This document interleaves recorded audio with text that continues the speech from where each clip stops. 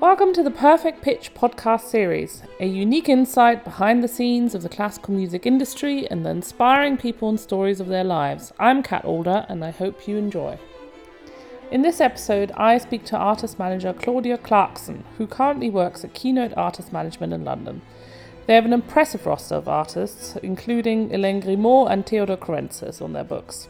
Claudia shares her career path from Asconsult to South Bank Centre via IMG and the Football Association. Claudia is one of my favourite people in the whole wide world because she's straight, inventive and doesn't take herself too seriously. Watch out for her very funny laugh. She also believes in a wholesome model, engrossing herself on all aspects of an artist's career. I think this is a fun episode to listen to, and let's get going. My first question is always on what's your party pitch? If someone says to you, so what do you do? What's your kind of party pitch answer that makes you fancy and interesting? God, I should have been more prepared for that, shouldn't I? No, that's the joy of surprise. What's my party pitch? I often just say I do a bit of everything. I like to gazump people and say, I'm an artist manager, but I'm a weightlifting coach on the side.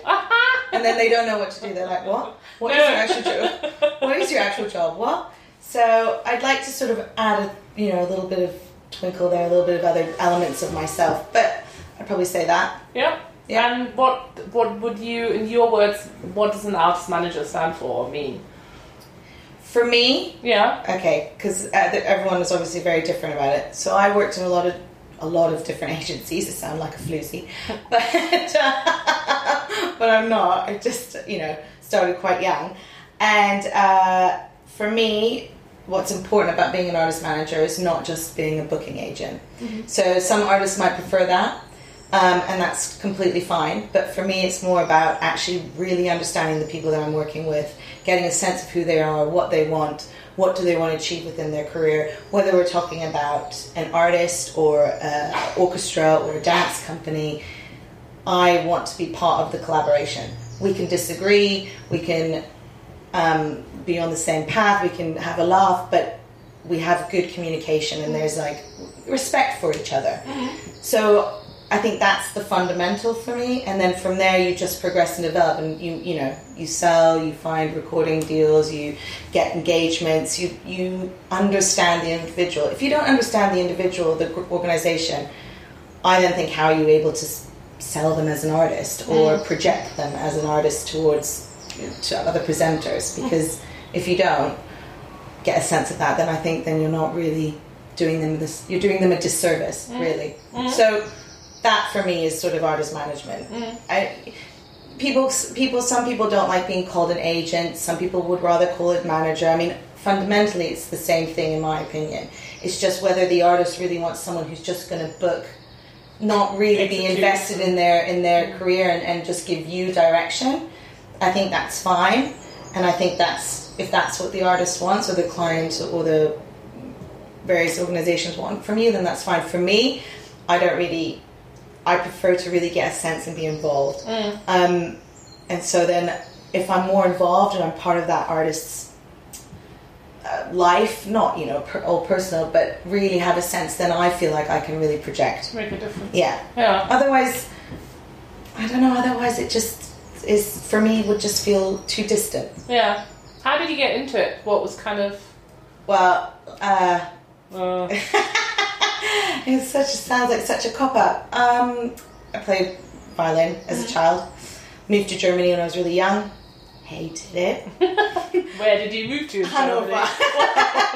That's understandable. You have an excuse. It's true. Then I came to England with music, and my dad's always worked in the business. As my mum studied opera in Vienna, where she met my father who was studying the cello. It's always been in our life, musical. We all played instruments. And my dad worked for the National Arts Centre Orchestra in Ottawa, and then got a job at Katie Schmid. And so our house was, my mum's Eastern European and incredibly sociable, so the house was always full of people from every walk of life, mainly a lot of musicians because they're musicians. So I just grew up, like you, Liv, I grew up in that environment, and you either go one way like my brother, who's a historian and an academic and did a whole Oxford malark. My brother did that as well. Really? Yeah. So I think you have like one way, real academia and, he can't change a light bulb, but he won't listen to this. But and then I think I got really into it. I really liked the idea of, I just really liked what my dad did, and he worked in touring.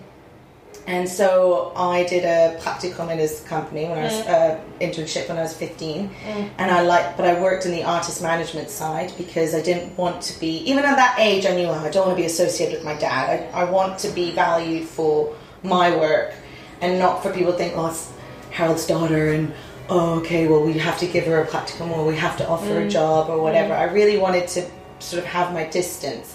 I mean, I love my dad, but just to stand on my own 2 feet. I felt always the same way, yeah. And I was quite stubborn about that. Even at like 14, 15, I was like, I want my own voice. And I want people to employ me for me.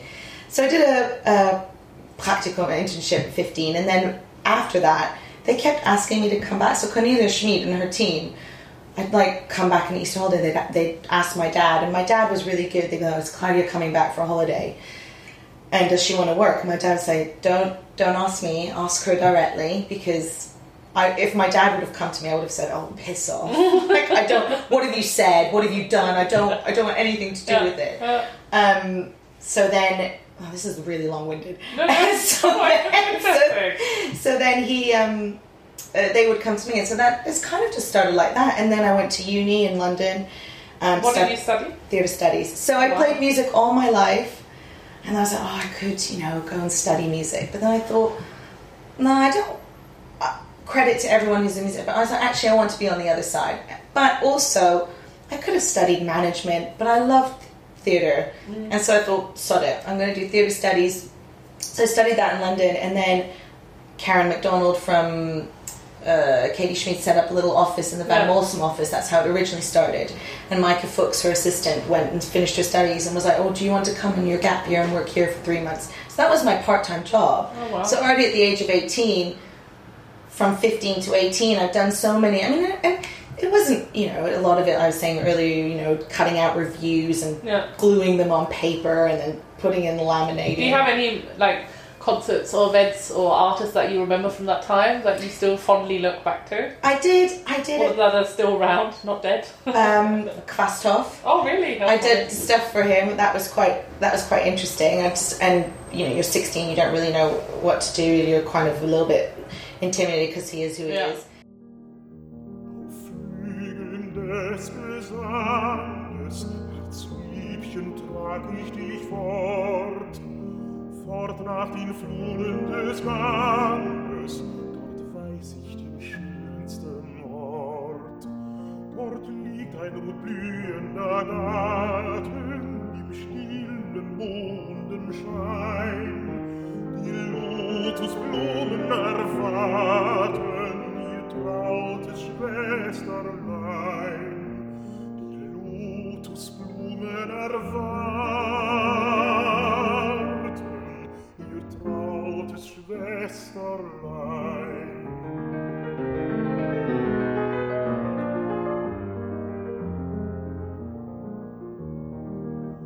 Die Veilchen kichern und kosen und schauen nach den Sternen empor. Heimlich erzählen die Rosen sich duftende Märchen ins Ohr. Es hüpfen herbei. One of the things I did, which I haven't heard Detroit Symphony Orchestra in a long time, but they came on tour to Europe and they left me at 17 in charge of their whole sponsorship ticketing. Oh, wow. So I had to allocate all the seats and do all the, and I've done it for the Berlin Phil and in Deutsche Bank, and it's always such a faff in the sense that you want to get it right because sponsors are always very important. And I then met them for dinner, and they said to me that they thought they'd been in touch with a 50-year-old woman because I was so formal. And then this 17-year-old rocks up with my, do you remember buffalo shoes? Yeah. Very German of you. And plaid jeans, because that was what was fashionable then. I'm like, hey, I've sorted out all your tickets and stuff for some big bank. And they're like, oh, who are you? I'm like, Claudia, we've been on the phone and emailing. It's like, oh, it was so, when you think about it now, it's almost cringy. But I was just I'm very lucky. I'm very, very outgoing, positive parents. So my parents are always like, you can achieve what you set out to achieve. And I was never, there was never dinner without adults or whatever. If we had all these musicians in our house, I remember being 10 years old, and you may have been the same, just walking around talking to these people. Later on in life, you realize who they were. God, I was probably telling them what my favorite ice cream was. But, you're like, oh, I was talking to the head of Cleveland Orchestra, right, okay. And then I had that, like, a memorable call where Alberto called our house. I was like, Dad, there's this guy on the phone, he wants to speak to Alberto or something like that. And now we sound like such pretentious idiots talking about you, but when you're little, you just don't realize. It's the worst. I don't know if you've had it. It's the worst now when I've started out again, working properly full time with some people who are still around. They go, I remember you and your dad's garden. You were just running around. Like, yeah, okay, no, we're here to talk about business now. And then you're like, oh, but basically it just excelled on from that. And then after university, I got a job at IMG, and then I finally caved, and I realized I really wanted to work in touring. I had a lapse. This is going to sound. I had a lapse in my career. I did inverted commas, by the way, and where I such a podcast. Yeah. Where I left. I quit my job at IMG, and I went to work for the Football Association. Oh wow! So I thought, I've been working in music, in artist management, really since I was 15. I know that sounds really silly, but really it's been part of my life for such a long time. And I thought, oh, what am I going to do now? I didn't really want to be in artist management that much, just that aspect. I really like projects. But then I felt, oh, my dad suddenly joined IMG, which was really weird.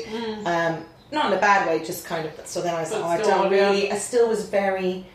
At that point in my early 20s, I was still very much, I want a slight disconnect. Again, no disregard to him, but more for myself. I think if you work in the same industry, I really just wanted to prove myself on my own accord. Like even to this day, when some people go, are you Harold Clarkson's daughter? And I'll go, if you like him, yes. If you don't, I don't know who he is. No idea. And some people like laugh, and other people are like, oh, what? I know. Yeah. And I'm like, come on. You've met me. I'm probably joking. And so I got a job in the events commercial department working for the England football team. Oh, wow. So my first day at the England football team was the same day as Fabio Capello. So I rocked up and there's all these camera crews and I'm like, oh, I don't know what I'm doing here. So this thing. It was really good experience. How long did you last? 6 months. Oh, well. But I was in quite a tough department, and I was the 8th person to leave within 6 months. Wow. So that made me feel a lot better. But, worked with sponsorships and all these different elements. And I think that was a really good lesson for me to see what else is out there, see the really corporate world. Yeah. Very business world, very male-driven world. So the classical music industry. Yeah. Can be quite male-driven. Can be, very true. And then I applied for a job at Ascanius, and I got a job as a project manager in the tours department, and that was probably the best thing. I was there for 6 years. I loved it. I worked with Donna Collins, did really brilliant tours, got to work, because I speak German, got to work with Berlin Phil and Staatskapelle and with amazing artists. So that's kind of how it evolved, and I feel like I'm going... How do you think over the years it's changed in the sense of, do you see a difference from when you started, or you can remember when you started, the management side of it, how artists make their money, how kind of things have evolved? I think... Has there been a cosmic shift for you, or a strong shift? Yeah, I think there has. I think for me, definitely, and I think also generally in the business. I mean, I was 6 years at Ascanius. I loved being part of Ascanius. I loved also working with Martin and Robert, Martin Campbell and Robert Rattray. Bless Robert Rattray. And but I got to a point, I felt myself slightly restricted. Not of the sense that Ascanius didn't offer me or give me amazing opportunities. More for myself. Again, I think I get to this point always that there's a shift within me where, and I think this is where I'm going to lead to how I think things have changed as well, whereas actually I wanted to not be pigeonholed in one thing. I mean, I love everything. I'm interested in everything. I mean, I was listening to grime on the way here, so I mean, and I know I'm so urban. I'm so on But I think it's, you know, silly to, I think sometimes in bigger agencies, I think it's you have a lot of turnovers. It's a lot about, you know, having great prestigious organizations that you work for. But where there's, I think, been a shift is that you've noticed this huge influx of small agencies coming out. And sometimes, I mean, so I went freelance for 3 years, which we were speaking about earlier, and I was saying earlier, I did everything. So I was programming, I was covering for Ben Lampant for a couple of months at the South Bank Centre, as well as event managing there, which I really enjoyed doing, even though it was maybe not the direction I wanted to go, but learning how things run in-house. As an agent or a manager, a lot of the time you're selling your artist or going to venues and talking to venues. But I remember, I think I know what the South Bank does, but really, did I actually know what they did? And do I really know what they're planning? Or having a real look at what festivals are they doing? What artists can I fit? I shouldn't go with 50 artists. Actually, I should probably just talk to them about 3 artists. And this brings me back to that idea of me really having an understanding and real want of knowing who I'm working with or for. And that could be anything. And so in that time, I was doing so many different things. I was managing Nicola Benedetti's maternity cover. I was doing stuff at the Roundhouse event, producing a Radiohead gig and DJ gigs. And I loved actually working in that industry because they're so cutthroat. They're so to the point. There's no treading on eggshells. That I almost really enjoyed that kind of bluntness of, well, we didn't sign that on the bottom line. And then you suddenly go, oh, I've got to really argue my case here. But not that you never did before, but it's just straight. There's nothing softening the blow. Yeah, so you're like, oh, okay. Did you pay for that towel? I don't know. We've lost Tom York's water bottle. I don't know where it is. And then, you know, you do programming, you understand about subsidies. You start to really get a sense of, it just opened up my eyes to everything. And like I said earlier, then some people that I used to work with, they'd say, oh, I just don't know, you seem to be doing everything. And it almost was a bit of a criticism, I felt, and maybe not. And then after a while I was like, well, actually I'm just doing what I want to do. And I think the way things have changed, that the growth in smaller agencies have developed. A lot of people have branched out. I think this idea of, so now I work at a smaller agency and I don't just manage an artist. I kind of can produce stuff if I like to. I work on tours. So it's not like, okay, you're just in this department. Whatever works within the company and can fit within what our company stand for, which is actually just do what we find really interesting, then why not? And I think artists, some artists, not all artists, but have a sense of, actually we want to be more part of something, an idea of what can we create within the agency. So what can you do within an agency a little bit more? Not just a tour, not just booking the artist, but okay, how can we generate, let's, to be perfectly blunt, income in a different way? What are you seeking out? And like I said, some artists might just want the classical route, and we do that and we enjoy working there. But if some artists have other ideas and want to develop in a different way, and I think that's changed. I think the way artists want to do things or connect with people, or not everyone, again, I think things like that have changed, and that doesn't always work in certain umbrellas. And I think that's why I think you suddenly see smaller agencies having branched out a little bit. Well, I think back then the goal was always, let's be on the Yellow label, let's have a manager, let's tour, let's win a couple of competitions or whatever, and that's it. And I think a lot of artists now, or projects, just think more creatively about their own entity rather than just accepting the status quo, and that's it. Exactly. And that doesn't have to be also 360 management. No. And I think that then also restricts people a little bit, because you want to branch out to other interesting partners. I mean, you know, there's so many amazing venues and presenters and festivals and people to work with out there that you'd be silly just to pigeonhole it into one little area. again, it's always dependent on the individual. Yeah. And what's your day-to-day look like, your working day? Kind of, is it very varied, or what would you say a typical day in the life of Claudia looks like? Never starts the way I plan it to start. Bump into you on the tube when I'm looking really gross. Actually not wearing gym gear today.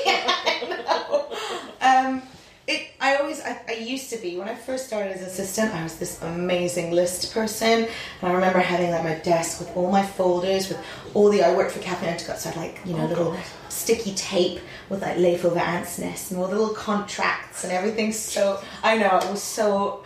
What happened to us? OCD. Yeah, that's gone now. Now I come in and go like, okay, I have a plan. Oh, now I've got 30 emails open, and where did I start? And now I sound like I'm really disorganized. But it's really variable, because some days, so I'm working on touring projects. I work for one artist. I go out and meet people. I try and generate more work if I can for the company. Not that I don't have enough work, but just try and see what else is out there. Yeah. I don't go on work trips. So average day, I'll probably be in the gym first thing in the morning, obviously. And then just... Oh, and I met you in Texas. Come on. Yeah. Clyburn, yeah. And that's great. I mean, I've never done something like that before. And I think a partnership with the Clyburn Foundation was really interesting, because I think some people might think, oh, what can you do for them? But actually, when we went out to Texas, you met so many interesting people that I'd never really come across before. Presenters and other managers that I'd heard about, and having that face value. I think trips are always really important, because we get so... I know, people always talk about... I was thinking about this earlier. How can we make music more accessible? I hate that. Slogans. It drives me insane a little bit, and how you don't want to lose audiences. And I, in my head, thought we're going to lose audiences to mobile phones and technology. And when they die, you're going to lose them as well. All right, morbid, Mickey. Jeez, but it's like you're gonna, how can we make things more hip or whatever? And I just think that's just always a bit of a naff comment. There's ways of doing things, and there's ways of making things interesting.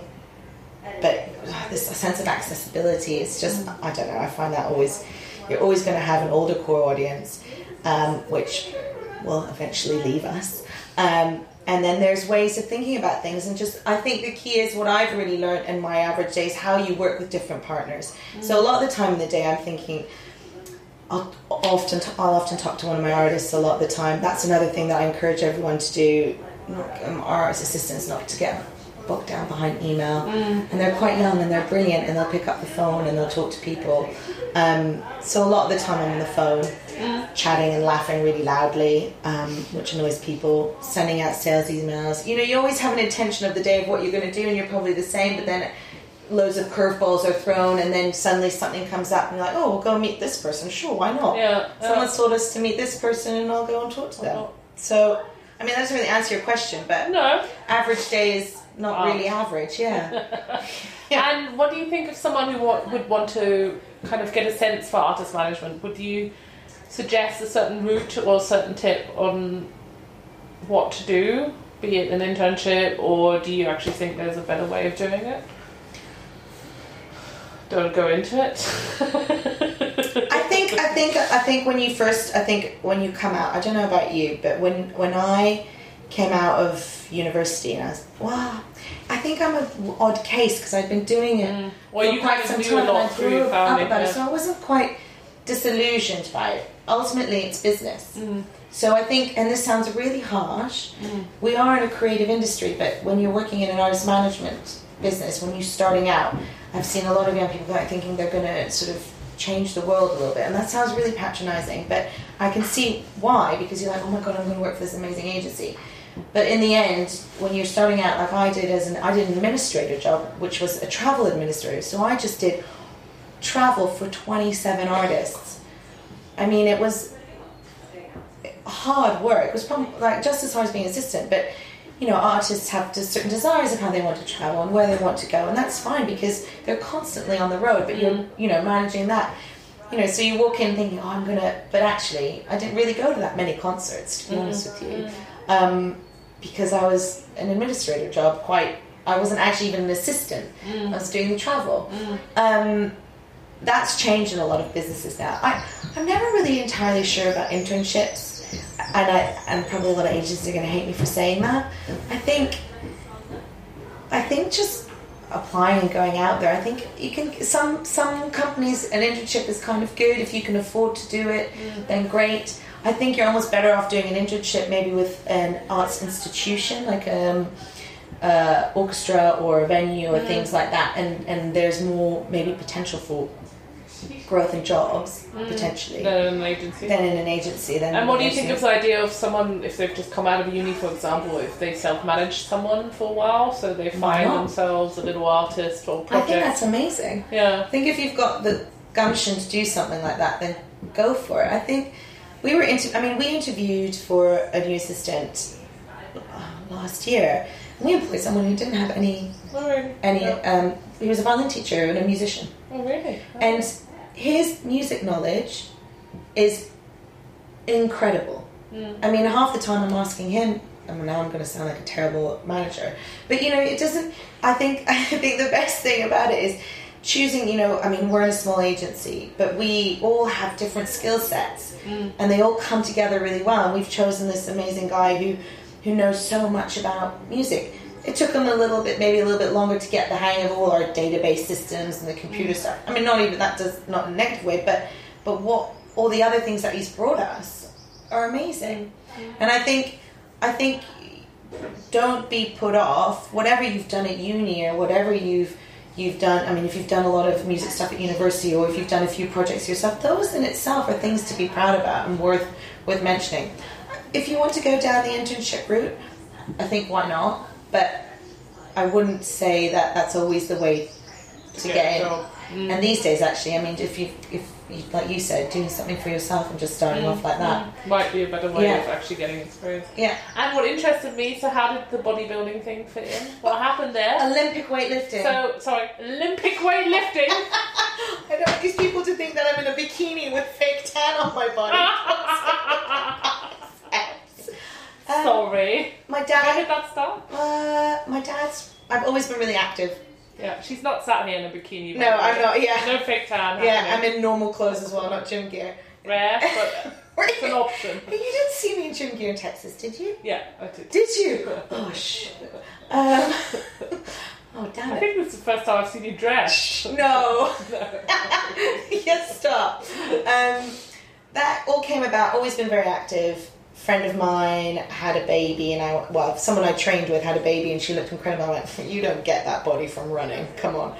And she said she did this thing called CrossFit, which had Olympic weightlifting, and then what CrossFit? It's called CrossFit. It's kind of like high intensity sport with lots of Olympic weightlifting and strength.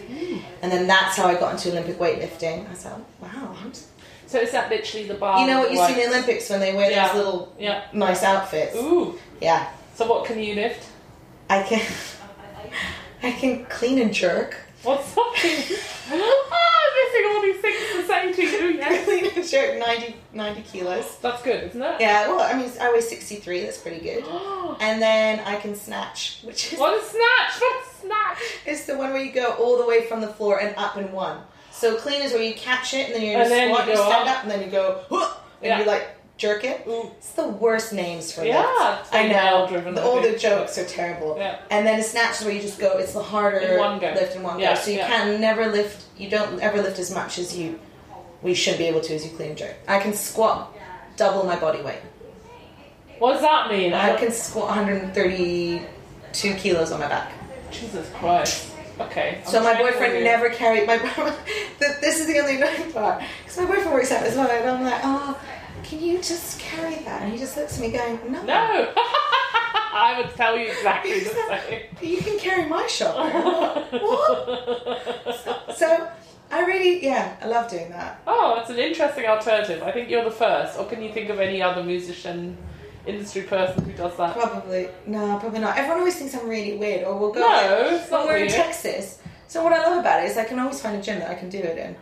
So like people, and then you end up, and so it's been amazing. So when I used to go on tour, I had a really funny story. I'm going to say the story. Chicago Symphony Orchestra, we were on tour in Taiwan. This is a lifting story. And so I was in the hotel in Taiwan, and there's this guy, really And the guy's on the squat rack. He's got this big belt on around him. He's squatting away. And then he finishes. I'm like, oh, can I use the squat rack? He's like, yeah. And so I start putting more weight on.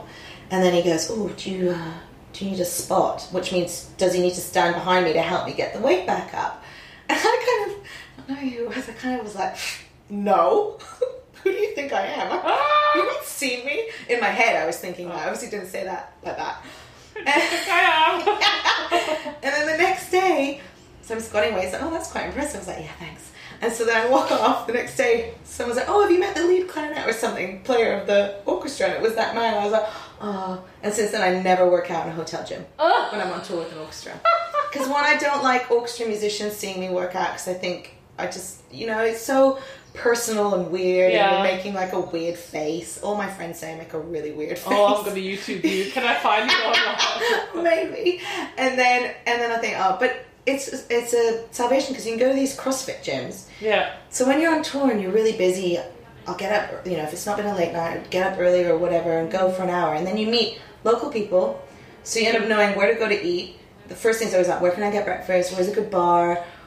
All very important things. And then musicians asking, like, yeah, I know all the local places. This is where you go to this bar. And then they're like, oh my God, you know everything. And then sometimes I've ended up making friends where I end up going out with them. I think even in Texas, there's this woman, we went and had brunch. Oh, so it was just like, it's a social thing. Yeah, and it's an hour away from, like, especially Tour Madness, or even in Clyburn for 2 weeks. It's great, but you're living in a hotel. I was living in a hotel for 2.5 weeks. Yeah. So it's just nice to have an hour away when no one really knows what you do, no one really knows what you're dealing with in the day, and you can just talk nonsense, talk about grime, and you can do that with me too. Yeah, no thanks. And then you just find out where's nice places to go or what's really cool to do. So Layla Getz, who is from Vancouver, like, Layla, I know this amazing coffee shop, but don't tell anyone else. You told me about that hole in the wall though. With the barbecue. Yes. So that's how I got into it. So good. Well, I can't think of anything else to ask you. Anything clever you want to give on the way? Or have you given all your clever anecdotes away? Just don't give up. Don't give up. For everyone. That's a good point. But don't. I think, and I think the most important thing, with artist management, everyone, we work in this crazy business. That's like, and what I love about you, but but we have a laugh. Yeah. Like, it's important to be serious and it's important to get things done and it's important to, be professional. But to be honest with you, most things that I've ended up doing is by always being true to myself. Because if you're not, then you're not presenting yourself. You're going to make it more awkward than it needs to be for yourself. So I'm all, I think people sometimes find me a little bit odd because I take humor in everything. And I love a chat and I like to know about people, and my boyfriend will always say, you've got that person's life story in the last 20 minutes. They haven't even asked you about you. You'll walk out and I'm like, oh yeah, they didn't, but I know everything about them. That probably makes a very good artist manager. But I love that. But that's just me. It's with anyone. And, people in my gym will walk in where, I coach at my gym as well. And I'll talk to anyone. And I think we take everything so, and get so territorial and so this and this. I think just relax. And just be yourself, because I think that's going to get you where you want to be. It's good advice. Thank you.